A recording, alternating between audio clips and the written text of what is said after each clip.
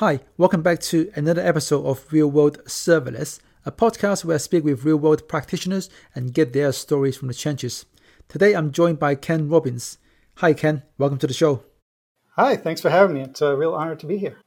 So I guess we met virtually at the Serverless Days virtual a while back, and I was really taken aback by the talk you gave at the conference. Maybe before we go into that, can you tell the audience about yourself and your journey into the world of serverless? Sure, absolutely. Well, let's see. By day, I am the founder of a startup called Cloud Pegboard. I guess I should say day, night, weekend. It's a startup. And this is a service that helps AWS developers keep up with the flood of cloud information.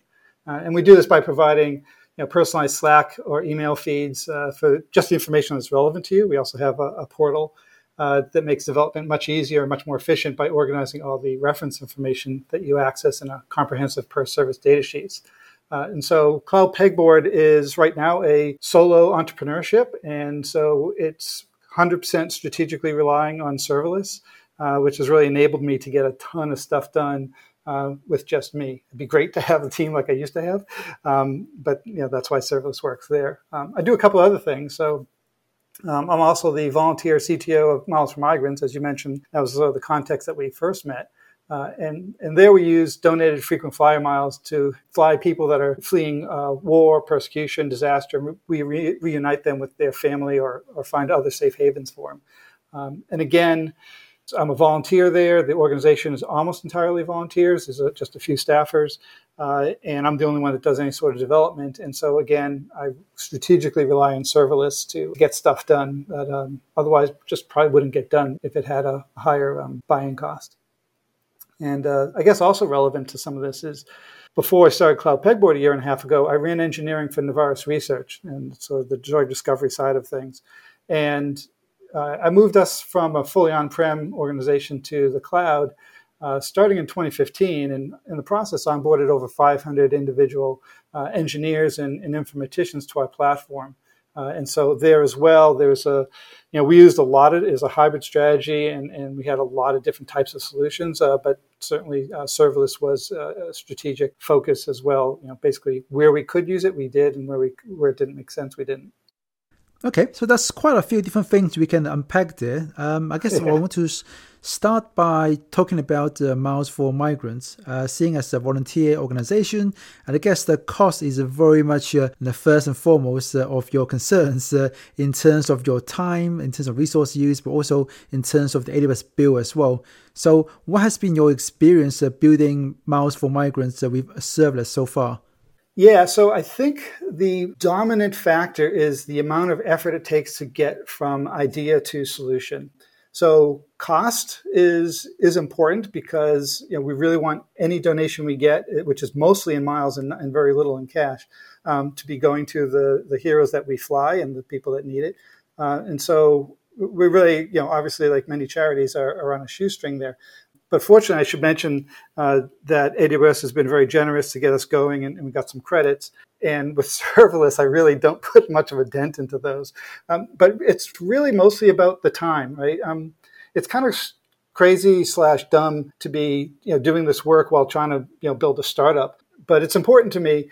And if I had higher costs, like if I had to start deploying a server and maintain things in that sense, it would be enough friction that I probably wouldn't do some of the things that we've done. And so the serverless makes it possible to basically build something, get it deployed quickly, and then really importantly is no maintenance. Because frankly, with an organization like this, sometimes people that volunteer, and I'm a risk as well, they get tied up in other things. And so they build something and then they disappear. So then if you got to figure out how they built the AMI and how to patch it and how to tune various things, just a lot of, right, there's a lot of stuff that goes on there. And whereas with serverless, basically I deploy stuff, it runs, it's all very self-documenting. I happen to use a serverless framework. And so basically you can just do serverless deploy to make a change, and it just requires zero maintenance and zero extra effort, which is really important because we can't really break operations just because we have some variation in who's working and who's volunteering or not.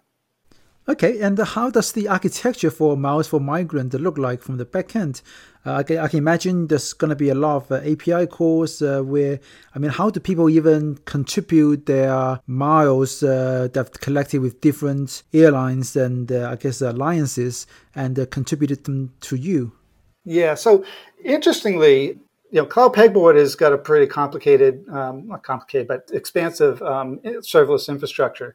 By contrast, Miles for Migrants, it's really simple and very independent sections of capabilities. The story is the idea of using serverless when I need it. So the first tier of serverless for us is to use SaaS. So in particular, we use Salesforce.com as well as Jira for a couple of different aspects. And basically, I'm using AWS and serverless when there are gaps or when I need to glue things together. So for example, we need to do some analytics on our Jira. So I have a Lambda function that's scheduled off a CloudWatch event, which wakes up, extracts all of our ticket information from Jira, puts it into S3 and then into QuickSight, and then we can do some analytics. So that's one example. And then another place, there's an app that, when we have partners in the field, these are the people that work with refugees or asylum seekers, and they're in the situation where, they find someone quite literally just that's been dropped off at a bus stop and they just don't know what's going on and how to, find safe haven. And so volunteers from various organizations will find them and engage with them. And if they eventually it comes to the point where they need to fly them somewhere. And so they'll contact us. We'll match them up with a donor who's got some miles. But one of the things we need to do is get a signature from them. And so we have a very simple web-based mobile app that the partner can basically hand to the refugee or whatever displaced person is and ask them to read the agreements, fill in a few pieces of information, and sign it with using a little finger signature. And this is all done in the field. And so what happens there is once they do that signature, we convert that into a PDF that has the agreement with the signature, and that has to get attached to the Jira ticket. Right? So that's not a capability I can do straight out of the box with Atlassian. So basically, I just build a HTML JavaScript-based app, put together a few Lambda functions in the back end to receive this, to basically serve the page and then receive the submitted signature and document. And then there's another Lambda function that interacts with the Jira API. So it's things like that where it's just a small independent piece that stands up to be basically a lot of glue.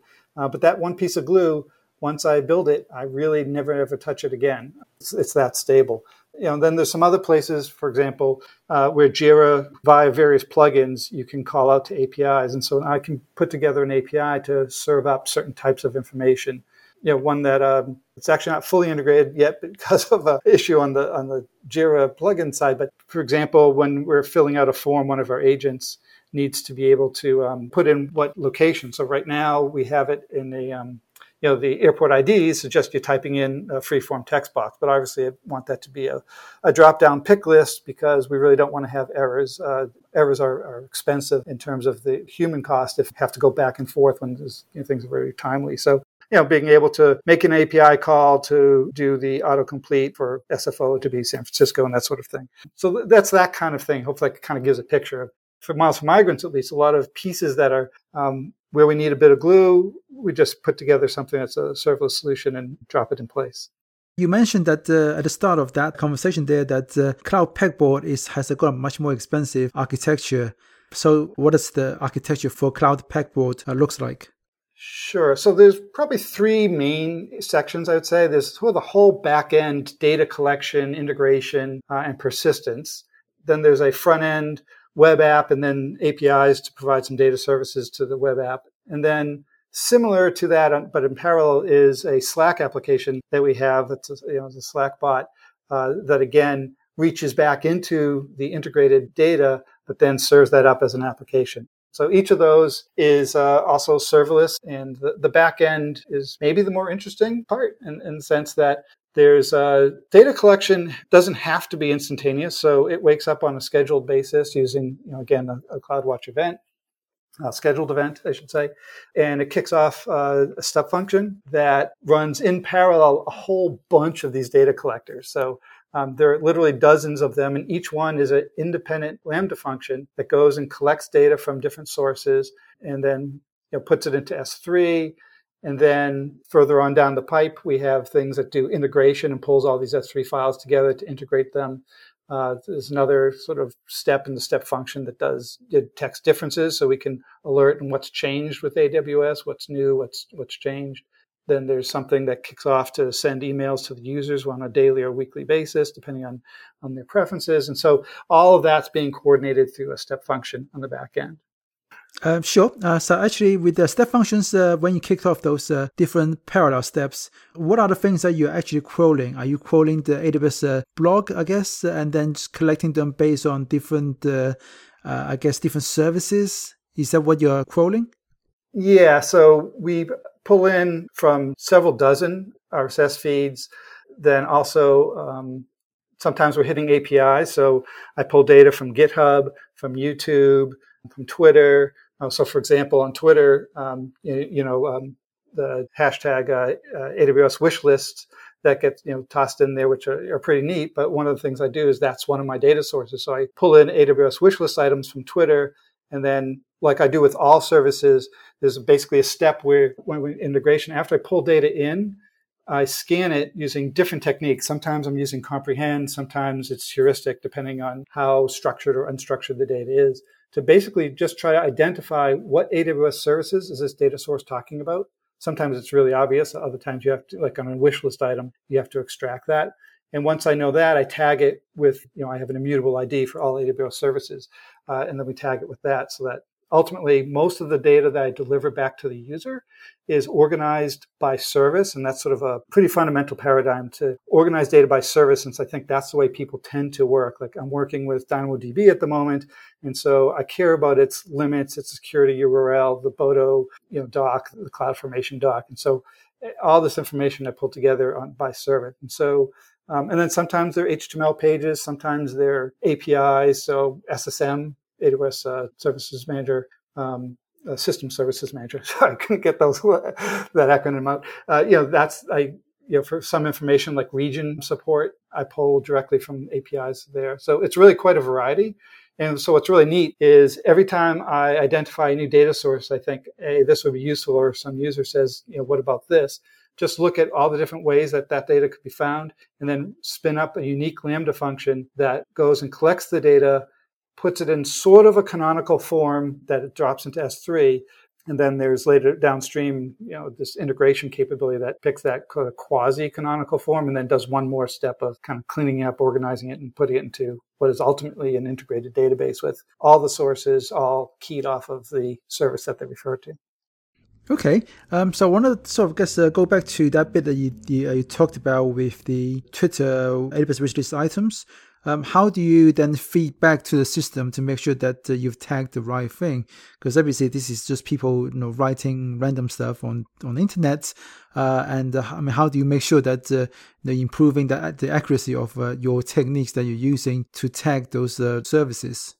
Yeah, so interestingly, generally it's not been much of a problem. I take a fairly conservative approach that if something doesn't match, I will delay putting it into the database. It's one step before this. If they go way back in time, when I first did this, basically I had to just even create the first database, like what are all the AWS services, which is still a challenge, because what someone defines as a service, especially if you look at things like all the sub-services under IAM or SageMaker, is that a service, a subservice, or just a feature? It's hard to sometimes tell. But and also, not surprisingly, if you're Corey, you wouldn't be so surprised. But the naming of AWS services is not only is it sometimes strange, but it's highly variable. So one of the things I did in the very first version was if I found a new name that wasn't in the database, I would go and add it to the database. And pretty quickly I realized that, I had things that were essentially different or essentially the same being named as different things. And so I figured that, anyway, so the way it works out now is the occurrence of that is not that frequent. So whenever I extract a name, if it can't find a match by looking against all these techniques I have, then basically it kicks it out as an alert and requires me to actually inspect it and decide, oh, is this actually one of several things? Is it an alias for an existing service? Is it in fact a new service? Or is it not, just not really anything? And that doesn't happen that frequently. There's a few times a week I need to look at that. And it's really interesting. And one of the things that happens is there's essentially a confidence score. And if the system thinks that, look, this is a new name, but it kind of looks like something I've seen before. So it basically says this is a proposed alias. And so then all I need to do is put my eyes on it and say, yes, that is an alias, or no, it's not. Actually, that's a veritable new service. So then my database per service, I maintain a list of aliases. So anything I've seen that is a possible misspelling, changing spacing, punctuation, even with fuzzy matches, you can find things that still show up as new, even as much as, the prefix, which is not a variable, right? Amazon and AWS prefixes, as mysterious as why one service is named AWS or Amazon as they may be. People have theories. But there is one correct answer. But out of AWS documentation, there's several times I have found where it's presented with both. And so if it shows up with a different prefix, but otherwise the service looks the same, that'll come through as a proposed alias, and I'll actually put it in the database as a valid alias once I've inspected it. So that since now I know. That's funny that even the official documentations mix and match them. I mean, certainly I do. Sometimes I use Amazon DynamoDB. Sometimes I say AWS DynamoDB, for example. Yeah, exactly. I haven't done a statistical analysis on this, but I would say on average, I have around 12 aliases for every single service. And that just comes from just the way it's presented in different data sources. And these are mostly Amazon data sources as opposed to something like Twitter or YouTube, although YouTube is Amazon produced usually as well. But so, they come up in many different ways. And in fact, when I'm blogging, one of the things I do is of course, I always have Cloud Pegboard open, but I do have the search box open. And so every time I type a service name, I always just flip over to the tab with Cloud Pegboard, type the service name so I can see what the official spelling is, and then get the link for the product URL, which is one of the things on my data sheet. So, it's not the worst mistake in the world, but, I like to get it right. So, because, it's hard. It's impossible to remember. So I guess I have heard a couple of people told me that when it's Amazon something, it means that the service was built for Amazon.com and used internally before it gets exposed publicly as a service on AWS. Whereas AWS something, that means that that's a service that's built for AWS. Is that the same as what you've heard, at least one of the rumors that you've heard? Yeah, that's one of the rumors. Another was, and I'll probably get this flipped, but things that are sort of I'm not sure even what the right term would be, because any term is overly loaded here. But that's sort of more of an infrastructure capability would be Amazon, and when it's sort of more of a managed service and layered up, then it's AWS. But I spent like a half a day one day trying to search this and read various blogs because I just want to know what's the answer. And the answer was that there seemed to be no consensus, at least externally visible. And when people had arguments that seemed solid, I could find counterexamples. Now, maybe not a lot, but so I basically just said, look, I'm just going to assume it's sort of best effort to kind of have it mean something, but don't try to make it mean something. And it kind of reminds me back to at Novartis, we generate IDs for everything, right? So every compound, antibody, gene, everything has a name, and it's important to have them registered. It's really the basis of science is getting those IDs right. And it turns out one of the issues that we had was people trying to pick IDs that sort of were like vanity plates. And, so we eventually had rules that prevented us from generating random IDs that had anything that was other than random looking for certain situations. So just because it's sometimes good to say either it has no meaning or it does have some semantics associated with it, but being halfway in between is kind of tricky. So, yeah. So with the Cloud Pegboard, I've been using it for a while now. I do find it quite useful in terms of filtering out a lot of the, noise in the stream of information you get about AWS. But what is your business model for Cloud Pegboard? How do you hope to make money out of it? That's $1 million question. So really, this started off as a passion project. I really just thought this should exist and got frustrated that it didn't. And so after, was it reInvent 2019, I was talking to a bunch of people and I was like, yelling over the crowds and the sort of the loud bars and everything, and lost my voice kind of talking about this with a bunch of people, and just came back and said, look, I'm just going to do this. And so I'm an idiot entrepreneur that basically said, yeah, I'm building something because I think it's needed and I'll worry about monetization later, which a year and a half in, my wife's wondering when that later is going to be. So I did charge for it at first, after I got some number of hundreds of users, I started to charge for it, and people were paying for it, but not at the rate that I would need to make money. I could see that, look, that's just not going to work. So I decided to keep it 100% free. And now I'm just kind of focused on making it useful and hopefully building a loyal user base that can expand. I mean, there's millions of people that could get value from it because it's really, anyone that's using AWS, it's really, no matter what your role is, it's useful. So really the model is to get a lot of happy users and eventually hopefully move to a sponsorship model. Right now, I'm not doing that because I really want to make sure that it's solid and really providing great value first. But yeah, eventually, hopefully it'll be more of a sponsorship model. I think will probably work best. And there's also the side of it, which is for enterprises, there's some additional features that I have. So like you can, again, this was an idea I had because I wanted this when I was at Novartis, but I haven't been able to sell the idea of basically extending the data model for enterprises, which to me is a little bit of a surprise because I would have bought it when I was on the other side. But so, for example, at Novartis, we had internal governance procedures and had a wiki that listed every AWS service and had a link to the internal security guidelines for how you need to configure that service. We happen to use Turbot for some of our governance and management. And, so there was always a question, did Turbot support the service yet? Because if it didn't, we weren't going to let people use it. We even had lists of internal experts and things. So we had a lot of this internal metadata that was related to each service. And I didn't want to manage my own catalog of AWS services. And so Cloud Pegboard has this catalog of all AWS services and basically any attribute you can think of that goes along with it. And so the idea for our enterprise version of this is that you can connect your internal enterprise data and extend the data model. And so for internal users, you can, when you're looking up, let's say, the CloudFormation syntax or ARN syntax or links to product documentation using the data sheet, you right then and there see all your company's specific information, such as security information, and that way people are much more likely to find it and use it. In that model, then there'd be an enterprise play. But being really honest, I've maybe just because it's just me and it's hard to do enterprise sales or building product and doing lots of other things, but it hasn't stuck yet. So I'm hoping that maybe eventually that will. But really, it's, I think, just trying to get access to as many people as possible, get them really, really happy, and then eventually find ways to get some sponsorship. Yeah, starting a company is always hard, which is pretty much the reason why I haven't started mine.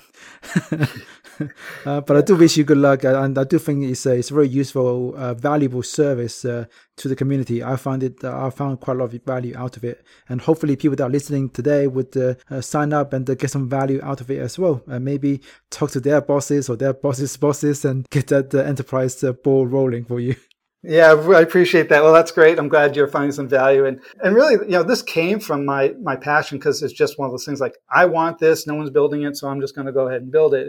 And so for me, and I think eventually, I started my first business long ago, which, it's too far ago that it's embarrassing, but, it's an aviation weather service. So I guess I believe that eventually it'll work out, but mostly I'm having fun. I mean, this is a blast, and I figure, I'm the classic case of what not to do as an entrepreneur. Just build it because you think it's interesting, and but eventually it'll work out. And I guess I should also mention one of the things I am doing is because I'm a builder, not a marketer at all. And so I am looking for a CMO-like person to be a partner and someone who can actually likes and is capable in this stuff much more than I am. Okay. And you also mentioned before the show that you were working on something new, another venture to add to the mix. Do you want to tell us about that as well? Sure. It's more of an extension than it is totally new, in the sense that I've gone out and I interviewed an awful lot of people still want to do more, basically doing customer interviews, just trying to learn what people are doing, what some of the friction places are that all around this idea of gathering and managing information, because AWS is just such a flood of information, and I should also and I'm also adding Azure support and such, so which makes it even more. And one of the things I was looking for is patterns there, and one of the things that seemed to stick out was the use of Slack, which I support. I had supported in a small way before, and really use a lot myself, but I was surprised to the extent to which people kept saying, yeah, they get the RSS feed, or a select number of them in their Slack. And the problem with that is that everyone's doing it independently, and there's like 30 different RSS feeds that are worth following. And again, this sort of, I have this motto, like information architecture matters. Just getting all the information is really not really the best thing to do. I'm trying to find ways to provide people with just the information that they need, that's relevant to them in the way they want it and how they want it. And that's what Cloud Pegboard does, especially with these nightly emails, whether you get them daily or weekly, that you can specify just what information you want to get. And so I'm now moving that to Slack, so that there's a Slack app where basically you can get all the feeds that I get pushed into a Slack feed that's personal to just you. So if you, the app has its own sort of messages tab, and therefore you can get just the information that you want. And if you want to unwatch a service, you just unwatch the service. And again, it continues to be organized by service. And so you can decide, do you care about region updates? Do you care about governance changes? Do you want to know about AMI versions on the, deep learning AMIs, or, and do you only care about serverless services? So you can basically configure dynamically, if you want, just what information is useful to you. And then also just, even when you get it, like in the feed, you can say, look, only give it to me during these hours of a day, so that you don't get that sort of distraction factor. And so it's tying into the same database as I have. It's all the same data collection, but I'm reporting it out via this very highly customizable, personalized Slack app. And then it also has some other really neat things, which I find important, such as a reading list. So if you look at something and say, oh, yeah, that's really important, but I really don't want to read it now, you can just add it to a reading list. And then there's a whole bunch of features around reading list management, including the fact that there's a priority reading list and a best effort reading list. And you can expire, you set basically timers. And so like you'll expire something on the best effort reading list, which, again, looking at sort of personal habits, sometimes you put something and say, I should really read this. And then it sits there for 6 months. After a certain amount of time, you should probably just give up on it. And so I try to help with that by making that a capability that you can say, give it retention time and such. So anyway, I think that's basically the idea, is that there's this Slack app, which is really makes it a lot more accessible to get the information in the way that people want it, based off what I've heard. And so that's well, by the time this probably airs, it'll be well in production.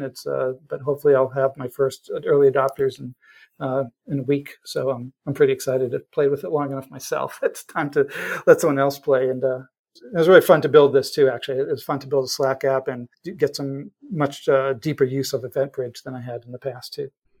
Okay, so you mentioned the EventBridge there, which is a bit of a trigger word, because I do think it's a great service. So how are you using EventBridge with Slack in this case? Are you using the built-in Slack integration? No, actually, that really doesn't quite fit for what I'm doing. But the way the Slack API works, one of the pieces of it, is it'll send you an event when certain things happen, well, when most things happen. So Slack events will come to me through API Gateway. And for most of these things, because obviously Slack's trying to protect the user experience, you got to respond really fast. And so basically, I have an event handler that's a Lambda function behind API Gateway that collects the information from Slack. If it has to do something, it basically responds with a 200 response and the appropriate responses needed there. Sometimes it'll do a little bit of work, like if it has to pop up a modal, it'll actually go and draw that modal.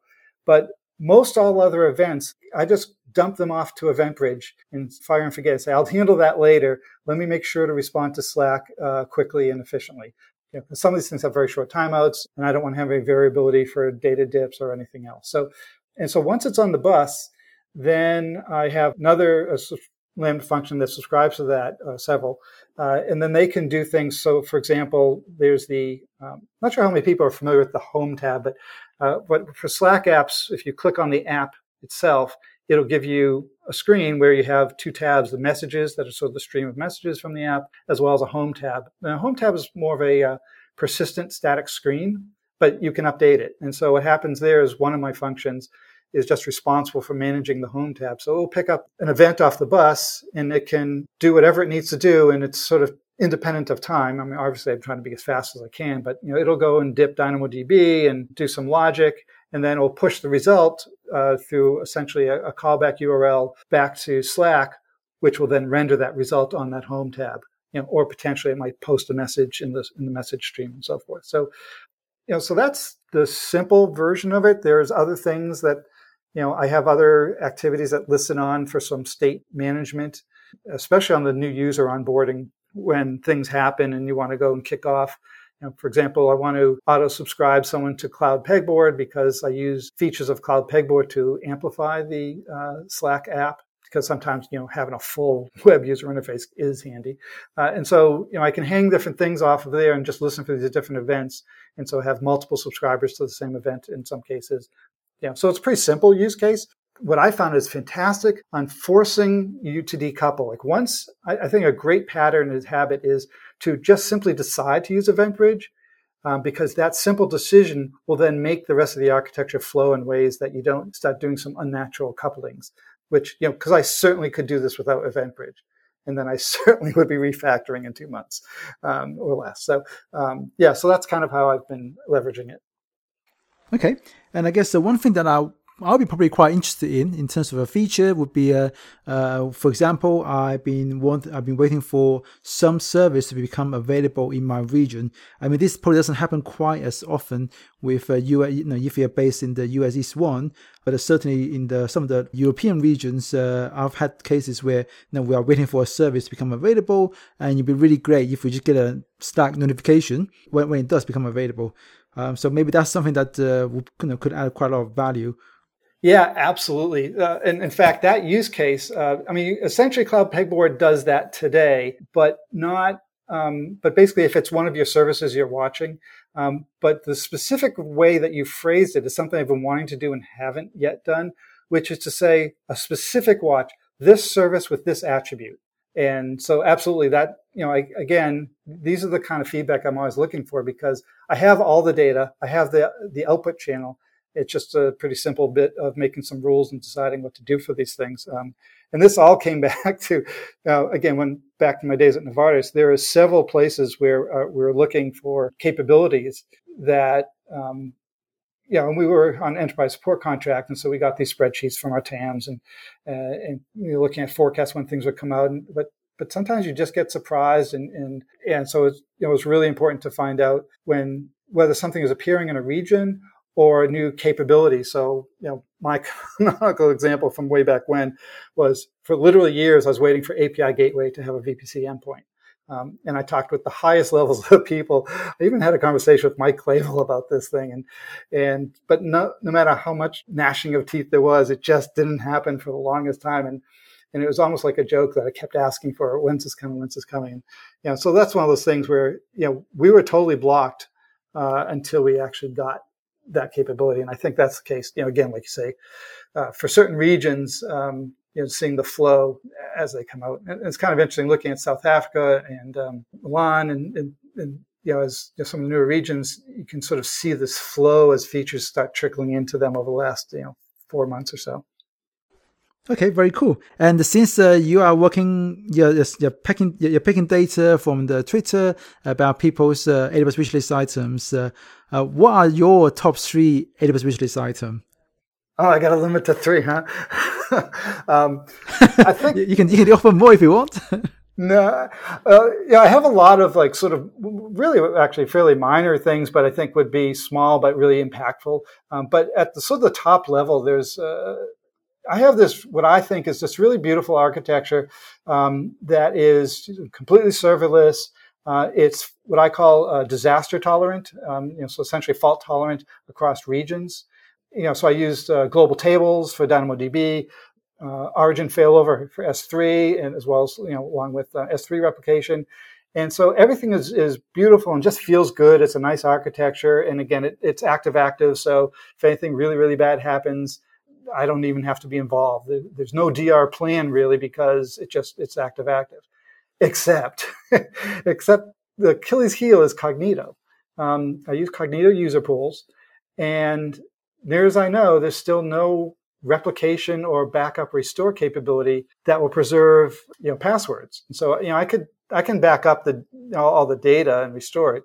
But if I have a failover event, if user pools in US East 1, let's say, goes down, I have a choice of either waiting it out, probably going to work in most cases. But, again, if you think about the control abstract, way, or what I have to do is I actually have to declare an event to myself, right? And say, okay, I'm now going to activate and point everything to my US West 2 user pool and force every user to go through a password reset process because I can't migrate the password. So I guess I'm frankly a little surprised that it's lasted this long without it, but really I think replication of, just like we do with global tables, which is an amazing feature in DynamoDB, which took a while to get, but once we got it, it's really extremely powerful. I really just want the same kind of capability in Cognito. And if I'm asking, then backup restore as part of AWS backup would all kind of fit and tie that picture together. So that's probably my number one.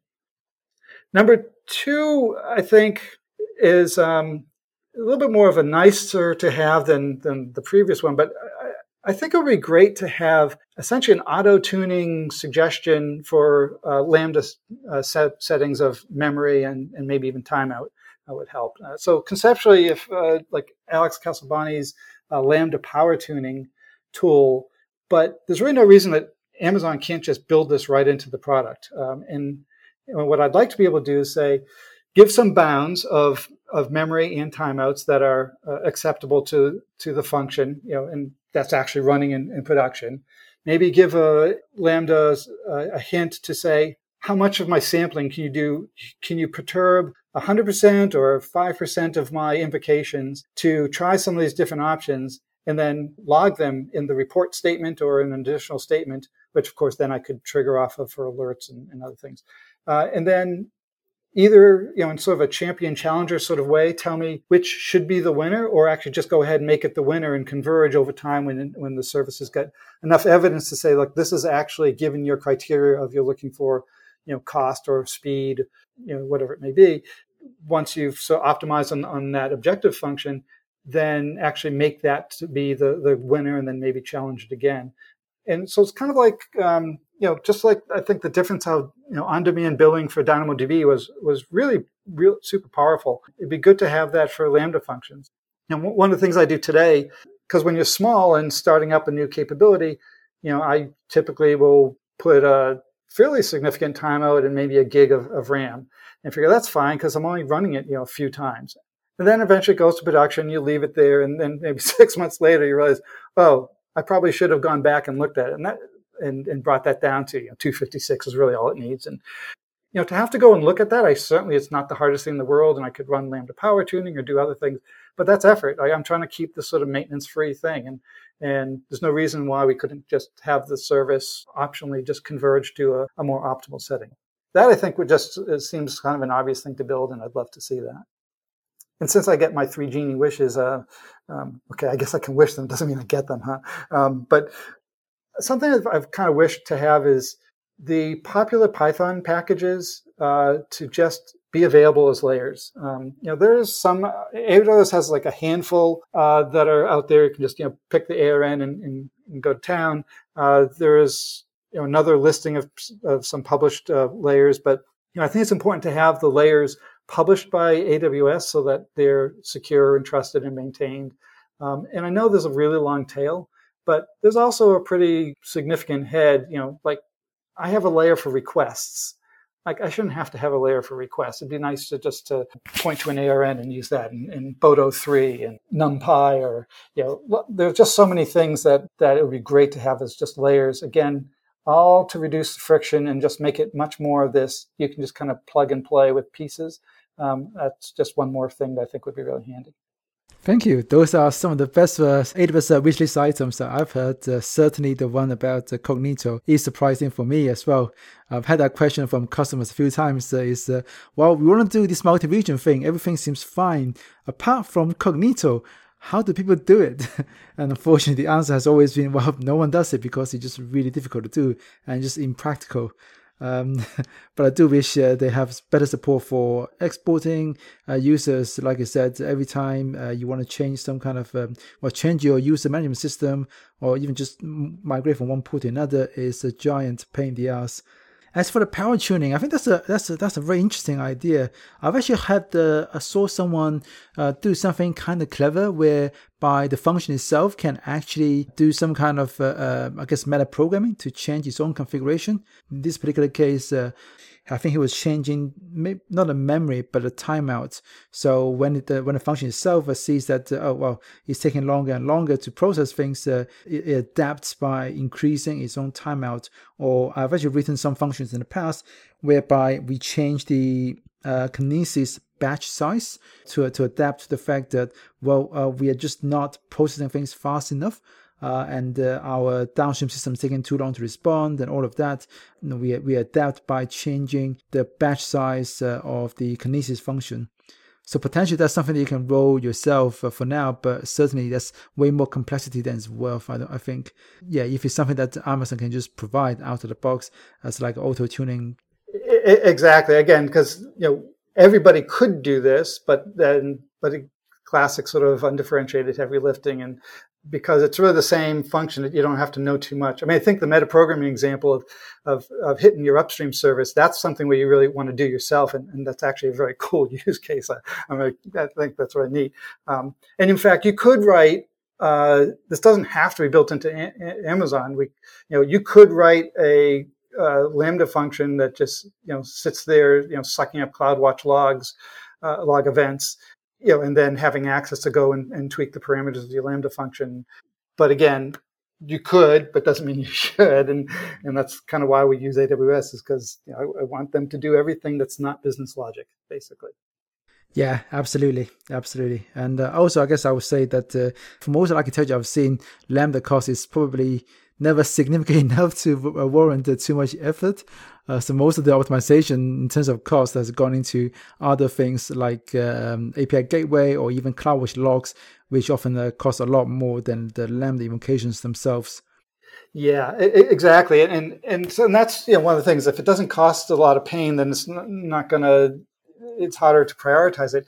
But for me, one of the things though is because in some cases, like I will be really generous on memory to the point that it's a 10x factor. And today that's still not bothering me too much because I just don't have that scale of user. But I know that over time, I'm hoping to go up by a factor of 1,000. Again, if you think about 100 milliseconds, so in every second there's 10 of those, and then 10 more seconds of that. So I've done some of my functions I've occasionally profiled, and I always find it fascinating that there's a definite sweet spot here, and I really do find a lot of value. And there's one time where I actually got value in 2 gigs, which was rare, but I agree that it's a low cost, but sometimes I'm trying to essentially optimize some performance without way overdoing the cost by, because sometimes it's hard to tell at the beginning, and then you forget. And if it's not important, you're not ever going to go back.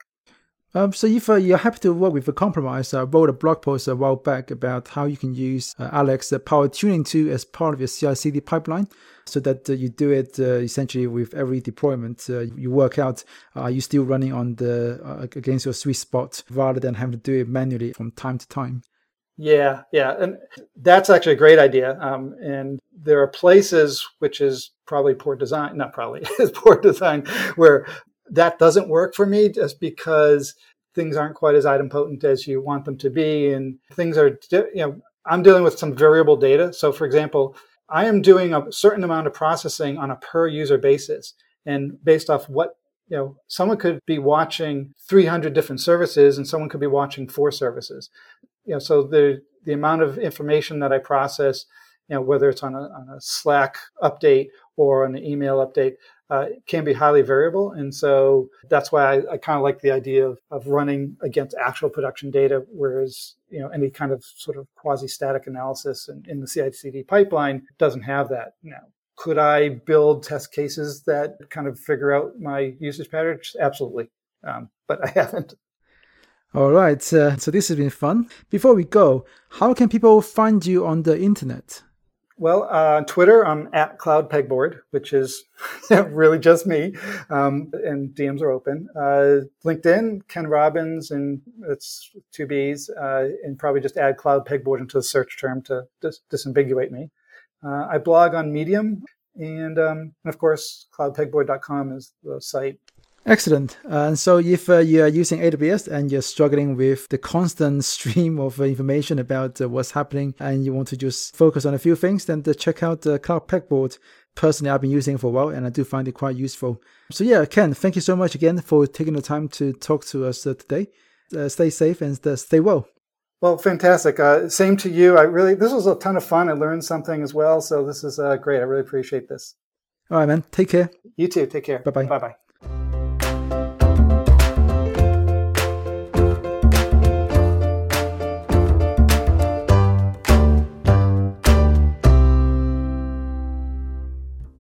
So that's it for another episode of Real World Serverless. To access the show notes, please go to realworldserverless.com. If you want to learn how to build production-ready serverless applications, please check out my upcoming courses at productionreadyserverless.com. And I'll see you guys next time.